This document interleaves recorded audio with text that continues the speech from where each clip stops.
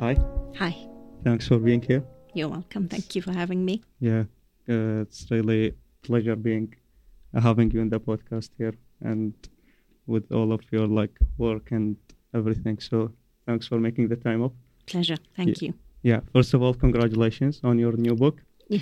For someone who hasn't read it or planning to, what's the best description or summary for the book? So the book tries to address the theme of walls in a way. It's called Whispering Walls, right? Whispering Walls. Yeah. It just came out in April and it's available on Amazon. Yes. It captures the story of a Kurdish family 5 weeks before the Iraq invasion in 2003. Okay. So 2 of the siblings live in London and 1 of them lives in Suleymaniye here. Okay. It tries to capture the idea of walls. Basically, I've always been sort of mesmerized and curious about this idea of us people, nations, individuals, repeating the same mistakes over and over again. The cycle. And not learning. Yes. And to me, it seemed like there is a wall between us and the past which prevents us from learning. Mm-hmm. And the best explanation for that wall would be a wall that's built by trauma. Mm-hmm. Because of past traumas, we psychologically protect ourselves, but sometimes even nations do that and they end up repeating the same history. So I try to explore that traumatic wall, which prevents us from growing and learning and moving on. Yeah. But also I try to capture the harms or problems caused by patriarchy, not just for women, but also for men who abide by it. Mm-hmm. What does that do for men when they abide by patriarchal norms? By that system, huh? Yes. Yeah, so first of all, the name, I think it also goes with, we have a saying in the South, I don't know if you have it here in the region as well, which is even though you can't trust the walls, because back then, even the walls can have ears and can spy on you or tell on you. So was that considered when you named the book, or it's? So just as the walls listen, I think the walls also talk. Mm-hmm. So my emphasis is more on the talking. You build this wall to protect, but whispers come from it. Mm-hmm. Hints from the past try to infiltrate into your life. Yeah, because it's a fixed structure, because they are witnessing generations and generations of families. So of course, they can whisper. They can also whisper things, tragedies of the past. Yeah, so it's fictional characters based on somewhat real events, or Yes, I mean, so I utilize real world events like the invasion of Iraq, the anti-war protests, the Kurdish-Iraqi conflict. There's a relationship in the novel between the Kurdish woman, one of the main characters, and an Arab man. Mm-hmm. And I try to explore the idea of a new Iraq and the relationship between Kurds and Arabs through that love relationship and whether it will work or not. Yes. And any final words for someone who's interested for the book? What should they put in mind before going into it? So I think if you're interested in, memory, family stories, trauma, national and family trauma, the intertwining of the two, ethnic conflicts, history. Do we have that? No, surely not. Surely not. And things like that. So I think it's about the effects of history on individuals and the lived experiences of people, but also about what wars do, what violence does to communities and how it divides them. Yeah. And okay, so funnily enough, I haven't taken one of your classes. I was planning to for fall 2021. For English, I think 1 or 2 it was. Right. But then the instructor changed. So shame. It's a shame. And I've heard stories about your classes. So as someone who hasn't taken any of your classes, would you suggest for a student to go through that process and course. what I've heard the process of the excessive readings that you have. Mm-hmm. And the overall theme of your classes. So what can you elaborate on that? Well, I think I try throughout my classes, social justice matters to me. Yes. In particular, women's rights matter to me. And that's something I've dedicated more than 20 years of my life to. So the literature I teach, the theories I teach, are trying to problematize inherited views and ideas. Yes. You know, from generation to generation, we all end up with these common sense ideas that we've inherited from our ancestors, from our cultural values, from our religious values, from our community. And we usually take them for granted and we never question them because there's consensus. We live in a community that believes in the same thing. Nobody challenges that. And our education system in Iraq and the Middle East mostly, I think, doesn't teach us how to question. Yes. Right? Doesn't actually encourage us to question and doubt. Yeah. And as a result of that, I think we get stuck in some values that are no longer suitable for our changed world. You know, culture is not static. It's changing all the time. Yes. So you need to update your values so that it fits the modern world rather than sticking to values that are no longer relevant and they are oppressive. So I try to, through my teaching, I love literature. Yeah. You know, my other hat is I am a writer. Yeah. And I love theory. I studied philosophy and I am a feminist. So I try to sort of use literature, use theory, and use critical thinking in order to, in particular, interrogate the patriarchal system. Because in, for example, the course you wanted to take, English 102, is critical reading and writing. Yes, so you go through the Handmaid's Tale, right? Exactly. Yeah. So the idea is to learn to question, to consider arguments, to see if it works, to see if the premises work together, if the conclusion is correct, if you have enough evidence, and so on. So it's interrogating argument and learning how to make arguments, and it teaches you not to be easily brainwashed. Yeah. So in order to question the premises and the conclusion. So I try to do that through the questioning the patriarchal argument. What is the patriarchal argument which justifies women's oppression and men's superiority? Yes. Are the premises correct? Do we have enough evidence? Are there counterexamples? Does it all add up to the patriarchal conclusion that men are usually, because they are more rational and aggressive and logical, better than women? Yeah. So that's what I try to do, but I also try to, for example, last semester I taught creative writing. I am very passionate about writing, as you can imagine. Yes. And I think many people can write. Maybe they're too scared to. Maybe they've never tried it or had the opportunity. But like any other thing, if you apply yourself, if you practice, if you read, and we have the opposite too. We have some young people, your generation, that write and publish, but they don't read other people's work. I think as a writer, you have an obligation to read. To expose yourself to all the different schools of thoughts and everything. Exactly. And to know what has been produced in your language. Yes. Are you going beyond that? Because you may be thinking that you're producing something very new and this is innovative, but it's actually been done before. So if you don't know your historical literary history, you can't build on it. Exactly. Yeah. You can't go beyond it. You can't build on it. Yes, of course. And you discussed the idea of obsolete values and the ideas of how we should change traditions, but also taking the other side and engaging the critical thinking. Yeah. Back then, I think it was a bit more dangerous to question everything and to be opposing that much, because the risk to reward ratio back then was so much different than now. Right. Yeah, I think now it's it's not easier, but in some sense, it's possible for someone if to collaborate on wrongdoings, whether through social media or I think the world now is a bit more encouraging of that, while back, and especially in the region here. I mean, I know it's not a perfect utopia here, but it's definitely better than 30, 40 years old back then, because the killings were, I think, much more detrimental and much more the whole situation back then was stricter than now. Yeah, would you agree with that? We had a dictatorship. Yeah, exactly. Thinking was censored. Exactly. Books were censored, right? Films were censored. Yeah. Any dangerous idea like freedom and liberation was questionable and censored. And one would pay with one's life if you went against certain things, right? Nowadays, it's probably not so extreme. Yes. I agree. But I think we also are in a stage of fragmentation of the truth.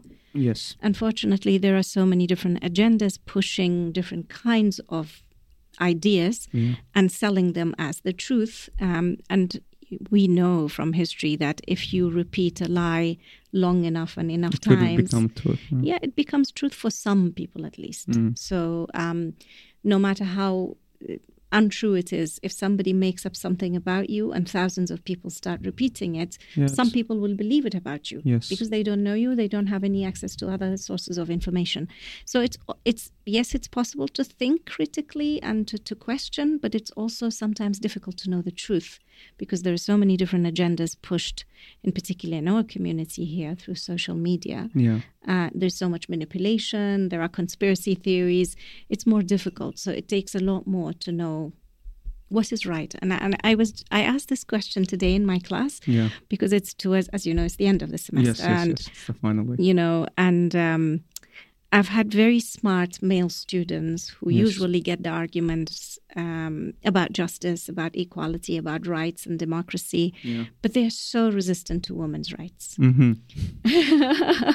And, you know, I just asked, and before I started the Zoom call, I was like, I'm not recording this out of interest as a teacher. I just want to know what happens. I would like to hear from the male students here. Why is there resistance? Why, you know, because if you tell them about, for example, you know, racism is not black people's problem. It's actually white people's problem, right? The Kurdish problem is not actually the Kurdish problem. It's, for example, the nationalist state of Turkey's problem or the previous nationalist state of Iraq's problem. Similarly, women's problem is not women's problem. It's men's problem, or at least patriarchy. It's a system of that creates the inequality. So why aren't you drawing these parallels? You understand these other causes. Why don't you understand them? So it was very interesting. They came up with some explanations and some very good ones too. Like one of them said, so we usually, a man who believes in conventional ideas or traditional views usually would be socializing with similar people.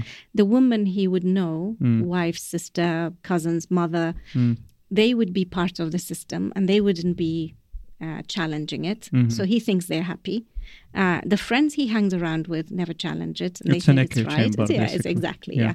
And another person said, well, because of gender segregation in schools, for example, boys and girls, boys have never learned to listen to girls or learn about their experiences.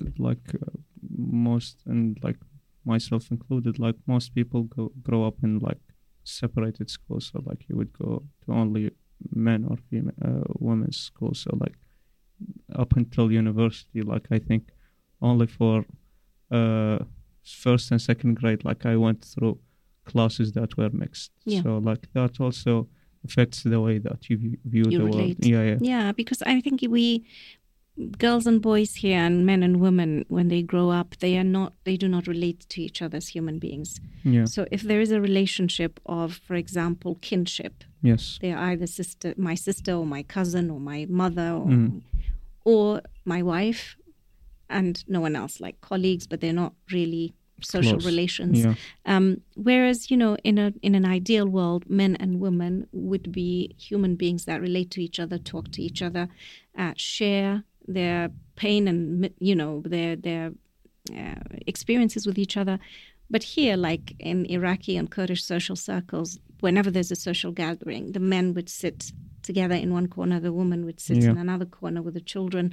The men would be talking about football and politics. The woman would be talking about, you know, other things, or, you know, and there isn't this kind of crossover because we, as human beings, we have many shared interests and values. Why is it that we cannot talk to each other? This culture doesn't allow us to explore that space of friendship, of camaraderie, of working together. And that's why it's problematic for men to understand women's experiences. Yeah, I think also like going back to the question that you raised about like, why do you like value these, let's call them like traditional right-wing values more than being more accepting of women's rights? For me, I think it's like the way that the system is designed, like it's more appealing to young men than rather privileges. Yes. Like, and like I'm as myself, like I believe in like some right-wing values as well, but because I think for like young men, they are providing more things and more privileges than. Yeah. And like you raised this issue, I think in 2018 in like a podcast that you did in New Zealand, right? Mm-hmm. Yeah, you talked about like how feminism shouldn't be women against men. It should be us against Patriarchy. against injustice and everything. And that's like the things that should be more of the whole image of this movement. And I think it would be more appealing for the young men. It's like, it's not women are trying to replace us. It's us working together. And actually, I think it's not the voice that's being mostly broadcasted, amplified. Yes. Yeah, I think it's also because, I mean, if you see, even patriarchy is not just men. Of course, it gives more privileges to men, but so many women are part of the patriarchal system, and they uphold the same values, and they don't believe in women's rights. They don't believe in women.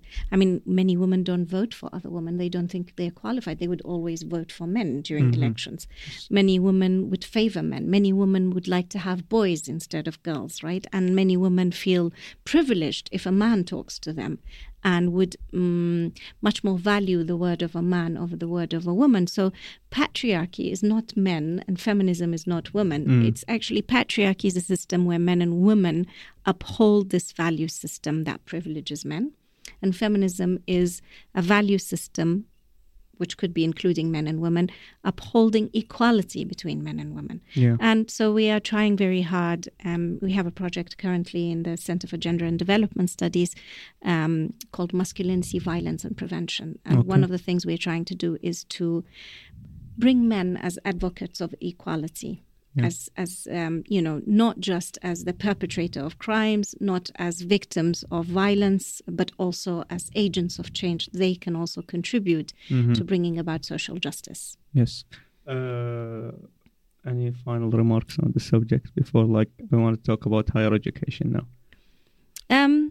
Not just that. I mean, I have been teaching at AUIS for 9 years now. I've had many students, sometimes a student who does not get the argument, who continuously looks at his watch and wants the class to be over, has got back in touch with me a few years later saying, I found that class very interesting. Or the opposite has also happened, where sometimes they get the argument and they go back to, because whether you like it or not, in AUIS, we live in a bubble. Yes, I also wanted to because there are many ideas that we can discuss here and we can address here. But like they are not applicable on the outside world. And then sometimes when students graduate, they go back to that dominant discourse. Yeah. And from everywhere. Yeah, and sometimes it's much easier to go back. I mean, I've seen that even with men who, Kurdish, Middle Eastern men who have lived in Europe for years and they've had to take responsibility for household chores, for child rearing, for all of that. And then when they come back here, they go back to the default setting. Because it seems all the men are sitting down and having their tea while the women are serving them. It's good, right? So it's easy to go back to the traditional value because it gives you more time and more advantages. So I just hope those who do come to AUIS come because we uphold certain values, and one of them is gender equality. Because we believe in justice and we believe in rights for men and women equally. And come to these classes with an open mind. Yeah, I would suggest the same. Yeah, but many people, unfortunately, don't want to engage in that argument. I've had students telling people, later I was told that so-and-so doesn't want to come to your class because they're worried that you will influence them. And I'm like, I don't understand that logic, because if your belief is strong enough, whether it's religious belief, it's faith, or your cultural beliefs about value system or whatever, then it should survive questioning. Exactly. Yeah. Yes, you question it, you still hold it true because it survives that test. But if your values are so shaky that you cannot, you're too scared to question them, then I worry that you've inherited beliefs that you don't even know what they mean. Yes. So come with an open mind to university, wherever you go. It's the time where you are challenged, where old values are reconsidered, and allow yourself to grow and develop. Yeah, I mean, of course, like that's one of the things about like the AUIS bubble you discussed upon. Like there are also like bubbles inside this AUIS bubble, and like where people are often like so strict and like so closed upon their friends groups and like their beliefs and their like hangouts. Like they are not opening for like there isn't a lot of conversation happening in between. Yeah, exactly. Yes. And I think that's going to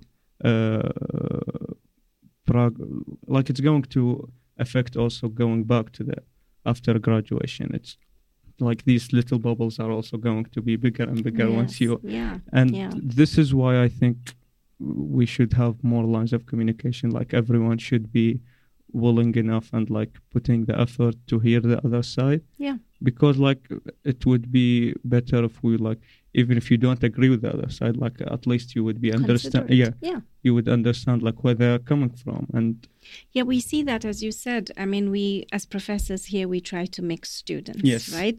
Girls and boys, Arabs and Kurds, Yazidis and Muslims. We try to pair them up together in group work to see what happens, and to get them to talk to each other. Usually what happens is that during that class activity there is a mingle, and then after class is over, everybody goes back to their group. The Arabs together, the Kurds together, the Yazidis together, the Muslims together. And that's a shame, because really diversity is a strength. And it's like, it's one of the things about Iraq. It's such a diverse country. It's we have so many nationalities and people living here. But like I don't think there is a lot of open line of communication between everything. Unfortunately. And I think that's partly why you have people who are completely ignorant of each other's histories. Yes. Arabs of Kurds, Kurds of Arabs, Shia of Sunni, Sunni of Turkmens. Many of these things, if we stick to our own group and that reinforces our own ideas, we never really know the full truth. And we never really know how what we believe in could be oppressive to other people. But in these conversations, yes, there's a period of doubt. Yes, there's a period of, I believed this was black and this was white, and now there is a gray area, and that's scary. But actually, a lot of creativity and invention happens when you come out of that conversation of opening yourself up to the other, of learning about the other's experiences, and maybe creating something new with the other. Or if not, at least you went through that process. Yes, an informed choice rather than an ignorant choice. Yeah, and like also like to be more understanding of the situation. Like I kind of like get why this is happening, because like for students who are like not from this region and like who are living here, whether in the dorms or like outside, like you are away from home, and like you are attached to it. But you don't realize that until like you leave. So like it makes sense to surround yourself with people who remind you of home. Exactly. Like I found myself like right now, like when I started when I joined here like 2019, my first couple of weeks, it was about, okay, I just want to get to know people who are outside my city and everything. But like right now, most of my friends are people in the same city where I grew up in. Yes. Because like it's comfort. It's easier. Like it's people who went out and hung out in the same places that you went to. Like you probably share a lot of stories together. So like I get that why that's happening, and like we need that. Like for students, like it's difficult living in abroad, and like you. Of course, like you can elaborate more on that, like a bit more. But like even for like students who are just 1 hour flight from home, it's difficult here. Like you have to do everything, and you have to rely on yourself. And this is something that we are not used. You're not used to cooking and cleaning for yourself. Exactly. Hotel mama. Yes. So I find like it's comfort. It's easy, and also you don't have to translate things. Yes, right? exactly. So that's also haggle. Like my British friends, I was continuously having to interpret, or if I told a joke, I had to contextualize the joke. Whereas when you're talking with people from the same community and culture, it's all immediate. They understand, you get it, you laugh, you whatever. But I think you need both, right? You need the centering of the self, of your own identity, but you also need to be exposed to others. I mean, I lived 26 years abroad. First, I lived in Iran. We lived in Turkey for a short time, and then I was in Britain. In the last 4 years, I was in Germany. And every time I've started from scratch in a new country and I've met new people and I've learned or studied in a new language, I have grown. Every language, process, and for your own strength, personality, and resilience, but also all the people that you met, all those amazing life stories that are very different from yours, all those particular experiences that you would never have, and you will see the world from different perspectives. And I think that's the thing. In English, we have this expression, put yourself in someone else's shoes. Yeah. We don't have that in Kurdish. Of course. I don't know if we have it in Arabic, but that's a very important one, to put yourself in someone else's shoes. And we don't do that. Yeah. We are not taught that. Some mothers are good and they always say, no, you should know that your friend is angry with you because maybe you did something. But many mothers in this community believe that their child is right and the other's wrong without knowing, and that's a very bad thing, because you really need to, nobody has the full truth. Nobody has all the rights. It's somewhere in between. It's always in between. It's all in the gray area. Yes, it's all in the gray area that we don't like. So you talked about like living abroad for 26 years and everything. So you got like your bachelor's degree in Cambridge, right? Oxford. In Oxford, and then like you pursued higher education with like your master's and your PhD. So like for someone who's not considering doing higher education and like I just want to finish IOS and do something else, why should someone like consider that beside like the pay raise and everything? No, I never thought about pay raises. I know that's a major factor here. Like in my early years when I had returned to AUIS, I would see students that were very good at argumentation and beautiful writing, and they would be studying engineering. And I was like, why are you studying engineering? You're obviously good at thinking and writing and expressing yourself and ideas and theory. And they would be like, oh, but I don't want to be without a job. I want to have a pension. You're 18. You don't have to worry about a pension yet. Secondly, I studied philosophy. I went to Oxford, as you mentioned. I studied philosophy. Everybody in my family and surrounding, community, they were like, you're going to Oxford. Why don't you do something important? What job will you have with philosophy? I think if you're good, you will never be without a job. I've never had any problem finding jobs because employers don't necessarily look for business skills or engineering skills. Sometimes employers want creative minds. Like you're good at what you do. Like you bring something to the table. And you're dedicated and you're hardworking and so on. But in terms of pursuing higher education, I think it's a very personal choice and it depends on your thirst for knowledge or lack of it. I was always very curious. I think one of the issues I've had since childhood, I've had many questions. I remember asking my religious teacher questions when I was a child and he shot me down, asking my parents questions that, wasn't comfortable, wanting to know more, and for a while I was very much interested in philosophy. But after I finished my degree, I did my master's degree in philosophy.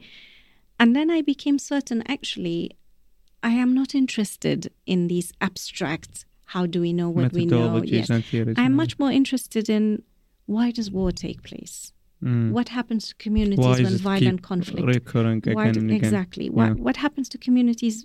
Why don't they recover so easily? How does trauma affect people's lives?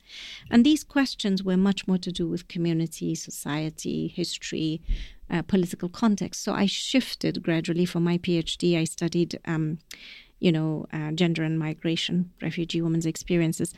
And I really, for my postdoctoral research, I researched about women survivors of genocide, the Unveiling campaign, 1988. And I had these questions. I know that I watched many documentaries about the Unveiling genocide, the gassing, the mass graves, the incarceration, but there were many questions about women's bodies, about sexual harassment, about how they coped with miscarriage, with giving birth in prison, with the death of children from starvation and illness. So many questions that I thought I didn't have the answer to. So I think if you are the kind of person who has questions, who's curious about the world, who wants to know more, and who wants to understand their own community, then obviously, and even if it is not about community, in your scientific field. Yes. If you want to know more, if you're not, your thirst for knowledge is not satisfied, absolutely. But I've always been suspicious about people who choose their studies based on their career, because honestly, that changes. You may, when you're 18, even when you're 20 or 22, you may think that you want to do something.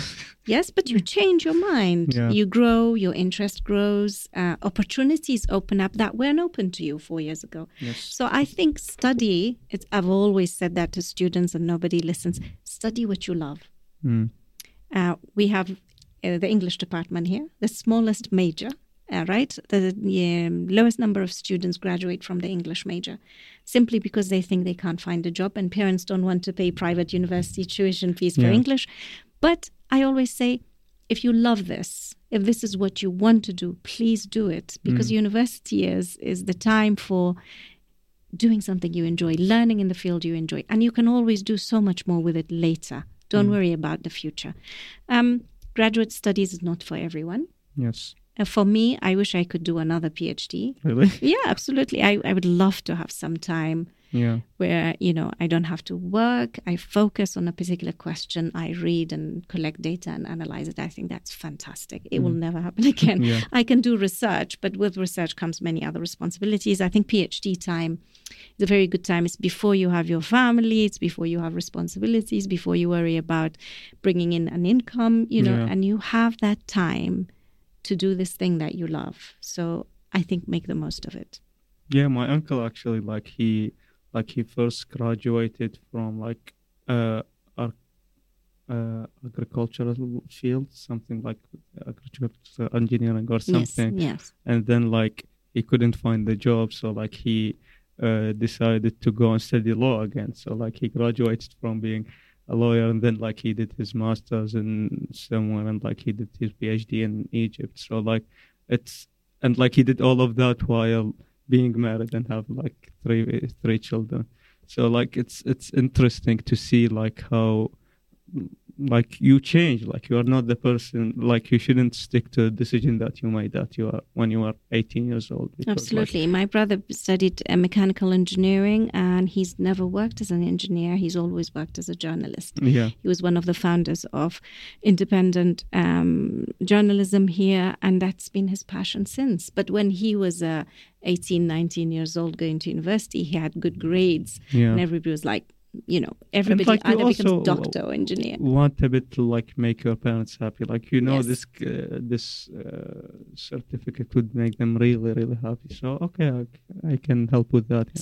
It's a very kind and big sacrifice. Yes, it is. It's a difficult choice you have to make. Either follow your passion or be on peace and good terms with your parents, and it's always, as we said, the gray area. You have to both compromise and see what happens. Yeah, it's a difficult choice for students, and I kind of also get the parents' point of view. As we said, they come up from a difficult generation, and they have been through sanctions, and they have seen bad times. Yeah, our parents always talks about during the 90s, when Iraq was under sanctuary from, I think, the US, right? And it's internationally, international sanctions. Yeah. They talk about how difficult it is, just get a piece of bread, and how difficult it is to find food, and that's for people who had they are middle and higher middle class. Yeah. So you get the way that they think this way, they want the best for you. They want security for you. Yes. They want you not to be hungry. Yes. Exactly. Yeah. So it's always there is always a counter argument, and there's always putting yourself in other people's shoes to see their point and everything. But it's for sure, few still have the thirst for education and doing more research and everything. Yeah, you can do it.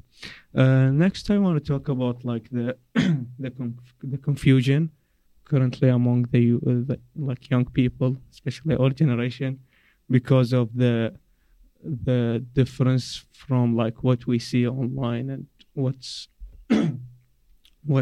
the current state of our households. because like you're on your phone like for multiple hours a day, and you see like all of the agenda and all of the cultures of the outside world, and there is a gap with our households now and our values. So how do you think that would result and how it will be turned out? Well, it's very interesting because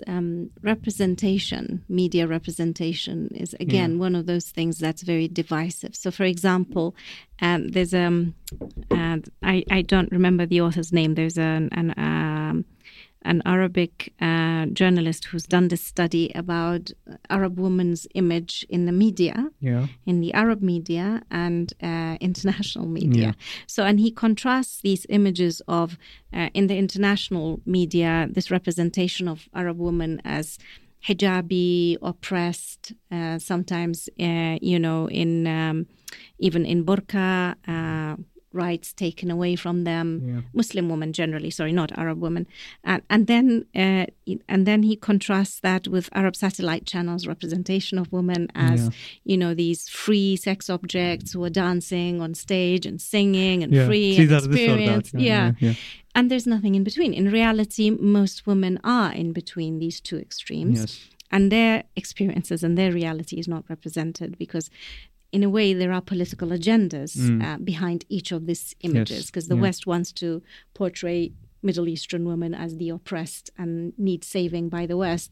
And, Arab media wants to show this progressive image of our community, women are liberated, we have no problem. In fact, both of them are false. There are very few women who are either this or that.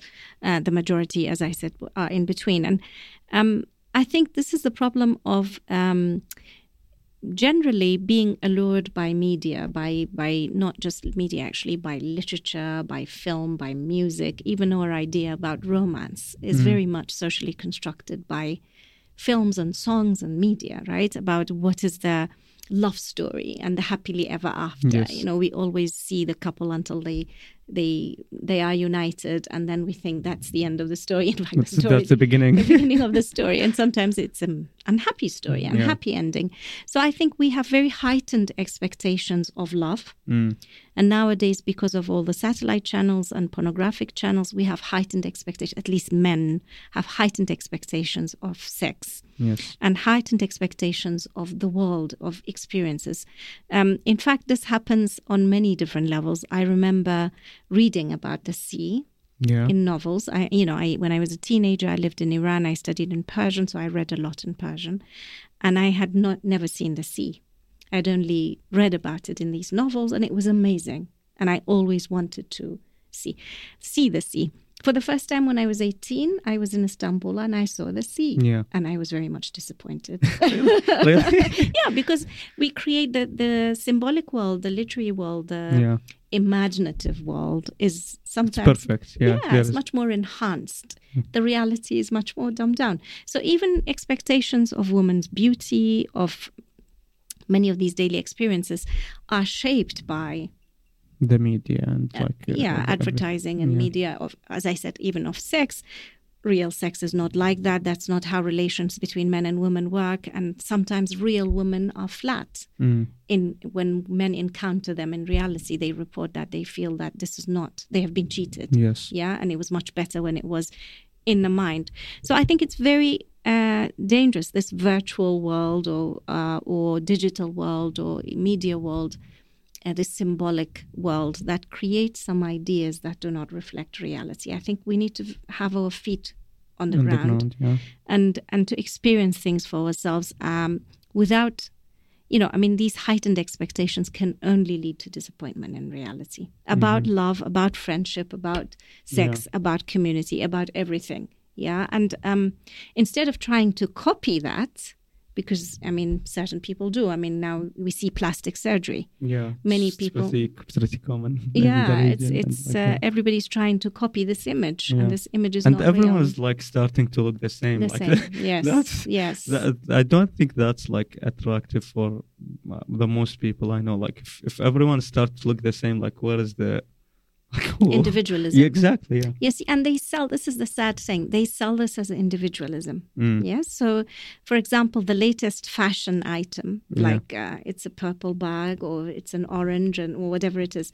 Buy this, be yourself, express your individuality. But in fact, so many other women are buying it. Yeah. You are not. If you follow fashion, if you follow these trends of beauty and whatever other standards there are, you are actually becoming part of the crowd. But capitalism, neoliberalism, the advertising machine is so strong behind it that actually it persuades many people. You don't want to feel left out and everything, so you join these trends. Yeah.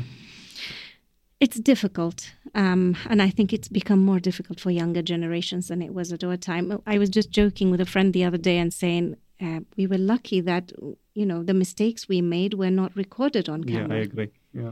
Nowadays, if you make a mistake, there are so many phones. Everything is filmed, and everyone can see you and laugh about it. And if you say something on Facebook and you regret it, there are so many screenshots already. And in our time, there might have been an embarrassing moment, or you might have made a mistake. You would move on. Yeah, no one had and to people know, would forget. Yeah. But there are evidence now. Yes. There's evidence that you did something. So I think you lot have it much tougher.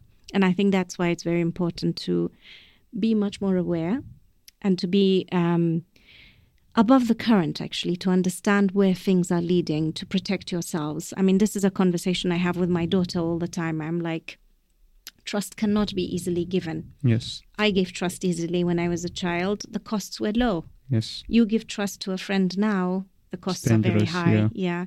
And it could lead to a total social death in the future. A stupid mistake you make as a child, as a teenager, it could lead to major problems in the future. It could propagate and follow you for a lifetime. Yeah. Like one of the things, I've been told that watch out for what you say here, because you don't know how it would follow you, whether in grad school or in the workplace. Everything that you will say and do would follow you everywhere. So it's also one of the things that I really had to think about. Careful. Yeah. Be careful, and especially here, people can cancel culture. Yes, yeah. It's not only just getting kicked out from your workplace. It's fatal. It's lethal. It's social death. Yeah, social death. Yeah. Yeah, but also the fact is, it could be taken out of context. Yeah. So something you say, you're actually trying to say the opposite. Yeah. Yeah, but they cut out. Yeah. That happens everywhere. Yeah. You just put 5-second clips of multiple and many hours conversation, and you ruin it. And yeah, unfortunately. So I think that's one of the issues of our current time, because we are so entangled with the internet, because it's so easy. You just pick up your phone between classes or in class, or and you just scroll and scroll, and it never ends. Yeah. And our attention span has been affected by that. I remember a couple of years ago, you would easily just open out a movie and just watch for hours, or pick up a book or do something. But now your mind is frustrated. You want this instant dopamine rush, and it has affected this generation, and I think it will affect it even more and more in the future, especially now we can see with artificial intelligence and the tools that has been invested in, they are pretty popular nowadays. And I think they are going to rechange education, because now students can do so much more with just they replace thinking. Yeah, exactly. Yeah. And that's leading to my next question is as an instructor, first of all, how is it different from being a student, and second of all, how are you going to adapt to the artificial intelligent machines that are... It's a very scary one, that one. Yes. But what did you mean about the first part? How is it different from being a student? You have studied masters and PhDs, and you have been through that process. Through the system. Yeah. Okay, yeah. So I was but just now saying you are that, teaching that. Yeah, I mean, I was just saying to my class a couple of lessons back that actually in my university where I studied, every 2 weeks we had to write 3 essays. Yes. So every week 1 essay for philosophy, every 2 weeks, one essay for psychology, an essay and a half a week. Yes. And for each essay, you had to read 5 to 7 sources, academic book chapters, journal articles, and so on, all academic sources. And obviously, it was philosophy. It was very difficult at times. I have even language issues. But that's what we did. Yeah. And sometimes you would stay up all night to finish your essay, but we did it. Nowadays, students might have like 2-3 essays a semester, maximum 4. Yeah. And they complain too many deadlines because it's very difficult to get students to read. And in particular, unfortunately, I mean, I read because I was interested, and if I had time, I would read even more than suggested, but I was very slow because of language barriers and not having a background in philosophy. Yes. But nowadays, I feel that if you teach a book, if there are summaries online, the students will go and read the Of summaries. course, yeah. So I try to have this sort of short writing assignments in class. Yes. Of course, during the COVID time, we couldn't do that. So for 2 years, we put that on hold. But I try to get students 15 minutes a week just to write. Because like you can make them actually like supervise the whole thing. I am there. I know that they've done it. And also what matters to me is their original work. It's their language. Yes. So, and I usually say to students, look, I know your English level. I have graded your writing assignments in class. This essay you've produced is perfect in terms of linguistic structure and grammar and mechanics, and this is not written by you. So that also helps me assess the level of a student's thinking, their writing skills, their English fluency.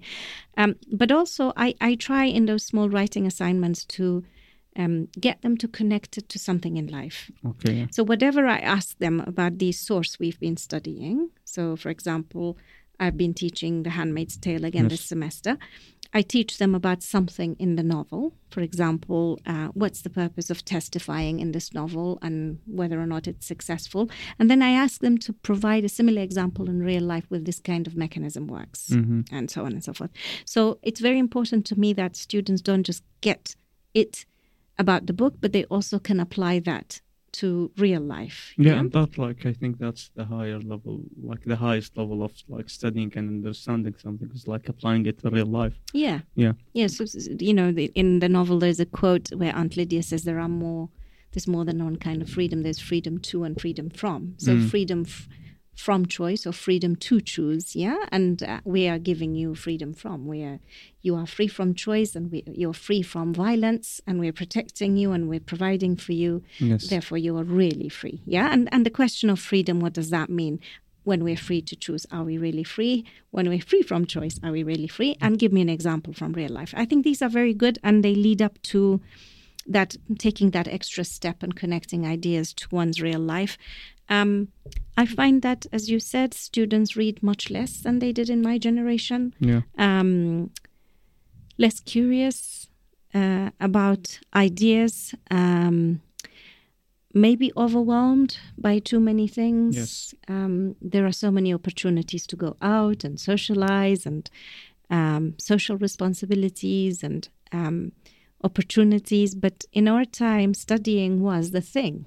Yeah, and like I think, as I talked about, like the internet has changed this whole generation and in many different ways. Like back then, you weren't always aware of like what your friends are up to and what your second, third cousin is doing in another city, and like we are so like hyper focused and like we are so engaged with our like virtual identity and virtual profiles that we are kind of disconnected from here.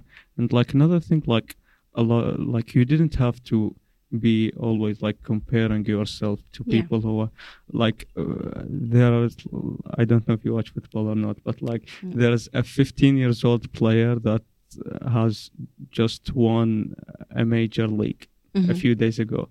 Like I'm considering, like I was talking to my dad the other day, like he's at the same age as my little sister, and like what was I doing when I was 15? Like he's out there winning tournaments, and like what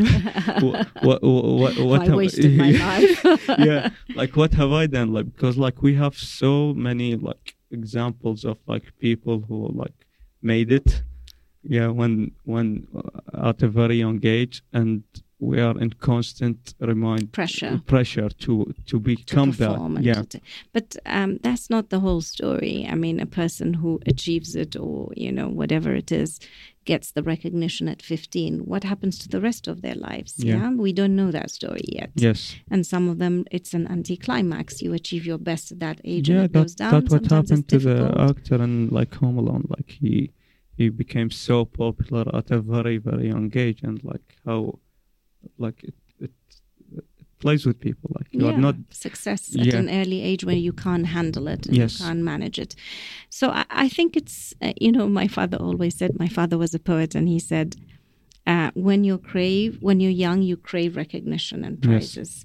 Most of the time you get it when you're too old to care. Yeah. And when they honor you, they give you prizes. It doesn't matter anymore. The ideal situation, I think, is it would be when you're middle-aged. If you build towards success, right?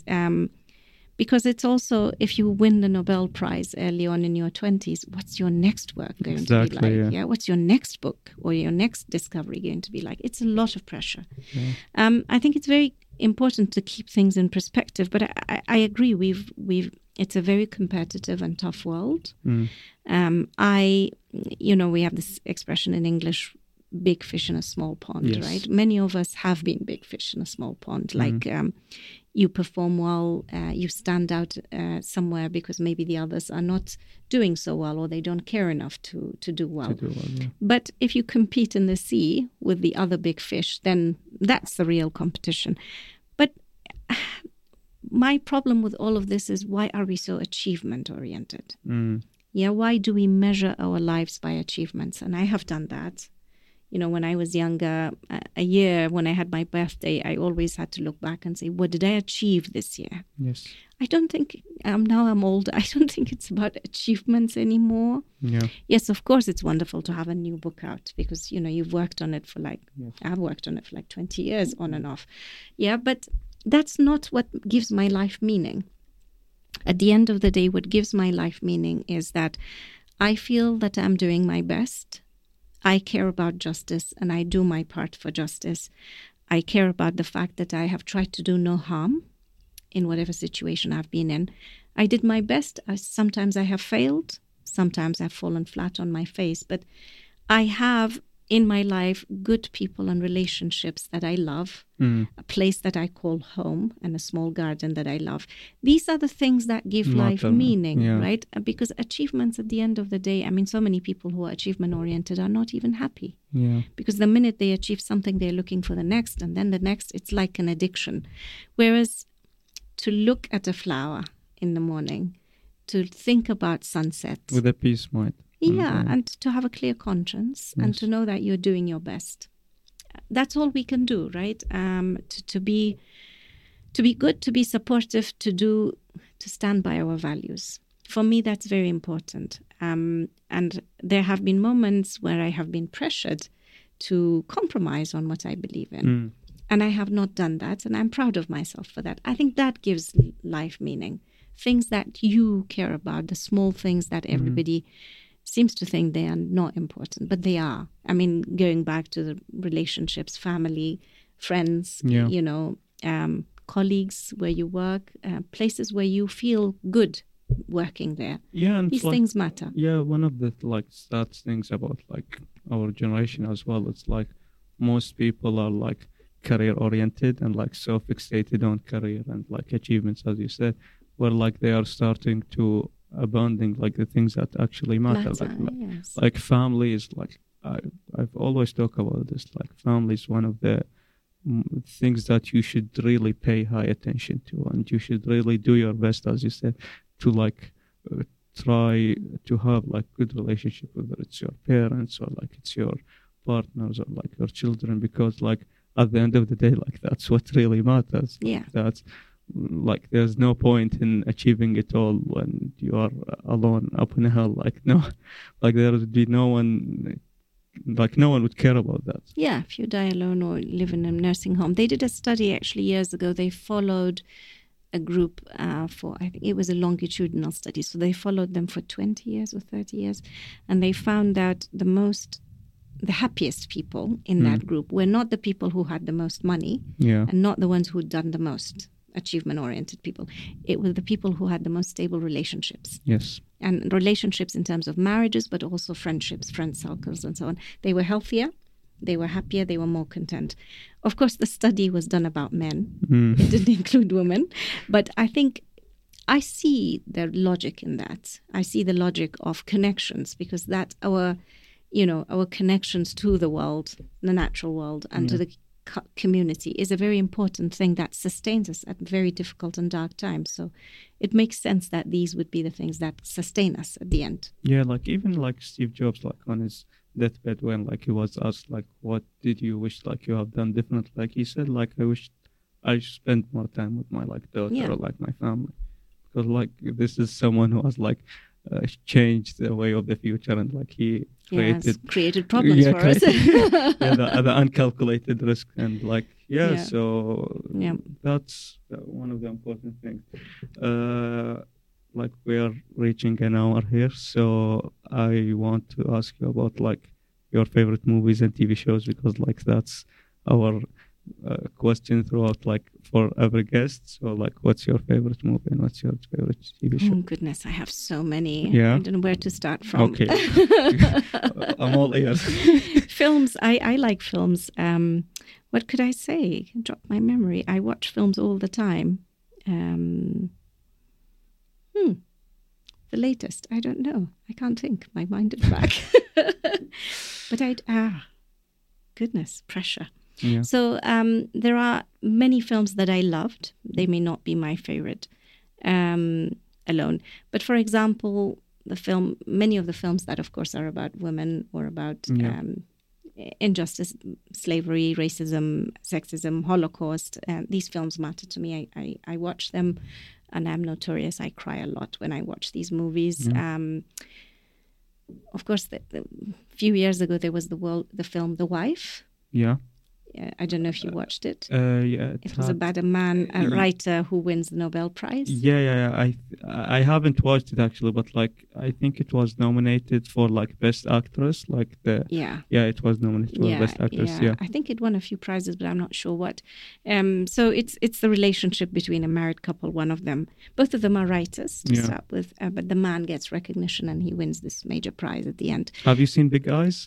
Big Eyes? No, I haven't. Yeah, it's also like it's the same thing. Like it's based on a real story where like the husband is like pretending that he's a famous painter, but actually it's his wife that he's keeping locked up. Like she does all the painting, and like I don't want to spoil anything, but like it's such an amazing movie. It starts Amy Adams, and I don't know the actor's name, but it's an amazing movie. Yeah, similar stories. For example, she says this recent film about I've seen that, what started the U2 movement. New York Times. Women Speak. It's about women. It's a sort of fictionalized version of patriarchy. So these women who are drugged and raped by men of their tribe, they have this conversation about whose fault is it? Should we forgive them? Should we leave the community? Yeah. Should we put them, what is justice? There are many others, actually, I can't think of. But, of course, the films about the Holocaust, Sarah's Key was one of the things that stayed with me a lot. Schindler's List, of course. Amazing. Yeah. It's one of my favorites. Yeah. I mean, the famous American actress Sophie's Choice. Yeah. These are films and about slavery also. These are amazing films. I also like fantasy. Yeah. For escapism. Yes. Yeah. It's nice to sort of get into this other world, but I think Matrix, the first one, was good. Yeah, it's amazing. Yeah, and this Avatar, again, the first one was very good. Yeah. These, because it's also about utopia and dystopia and all of that. So they sort of address issues of a future, about the worst case scenario, the best case scenario, and so on. So these are philosophically interesting, but also very well made films. It's a cliche to say I very much like the Game of Thrones. Oh, really? Even sorry for that. Yeah. Technical issue. Yes. Yeah. So you were talking about Game of Thrones. Yeah, of course, not the the last episodes, that twist, all of that was quite out of the blue. Yeah. But I very much liked the conversations about, politics, leadership, justice, truth, all these questions. I thought the dialogues were fantastic. The acting was very good. The scenery was beautifully shot and so on. It's truly like one of the best TV shows, but like the way that they ruined it. And at the end, it leaves such a bad taste. And have you seen the news TV series like House of the Dragon? Terrible. Really? I thought so. I thought the acting was very bad. It got better towards the end. Yeah. But it started off the English actors. I mean, I thought it was. I really thought like after the bad taste of this last season, I wouldn't get invested in the universe, but actually I really enjoyed it. Oh, good. Okay. Yeah. It was pretty fun also. But there was a drama series called C that was very interesting. I didn't like that. Yeah, I didn't enjoy it a lot. Really? Yeah. I really thought this is a very interesting idea of exploring the idea of sight as something evil, which has brought destruction, and in a world like people, a pretty interesting premise. Yeah, and also in a world where not being able to see is an advantage and privilege, which reconnects you to nature and life and people. I thought that was very interesting. But what else is out there? You have taught The Handmaid's Tale. So, what do you think of the TV show? I haven't seen the TV show. I have watched the old movie. I didn't like it very much. Yeah. Because most of the time, if you've read a novel, the film is not. It's not that. Yeah. For me, it's the other way around, actually. Yeah? Well, I agree, something like The Hobbit or, Lord of the Rings. Those are the visuals are much so better. much the experience, yeah. But sometimes if it's a complex story, like 100 Years of Solitude by Marquez, when it was made into a film, no. Because so many ideas and conversations are missing from that. Yeah, I agree. So, I think we're ending the episode. Yeah. What final remarks would you like to end with? I have no idea. I just think I hope people will read again. Yeah. Because, I mean, it really stimulates a different part of your brain. Yes. It keeps your imagination alive. It prevents Alzheimer's, or it goes against it. Maybe it delays it. It engages a different kind of the brain, and it keeps you alive and young, and it keeps you connected to your imagination and your ability to empathize with other different kinds of people in different worlds. I really hope people will continue to engage with reading, and I would hate to think it's something that's going out of fashion. Yeah, I hope that as well. Yeah. I hope we go back and see what worked in the past, and we take that and see what didn't, and we would improve and move on. Yeah. So for everyone, thanks for listening, Dr. Choman. It's a pleasure having you here. Thank you. Yeah. Have a good day.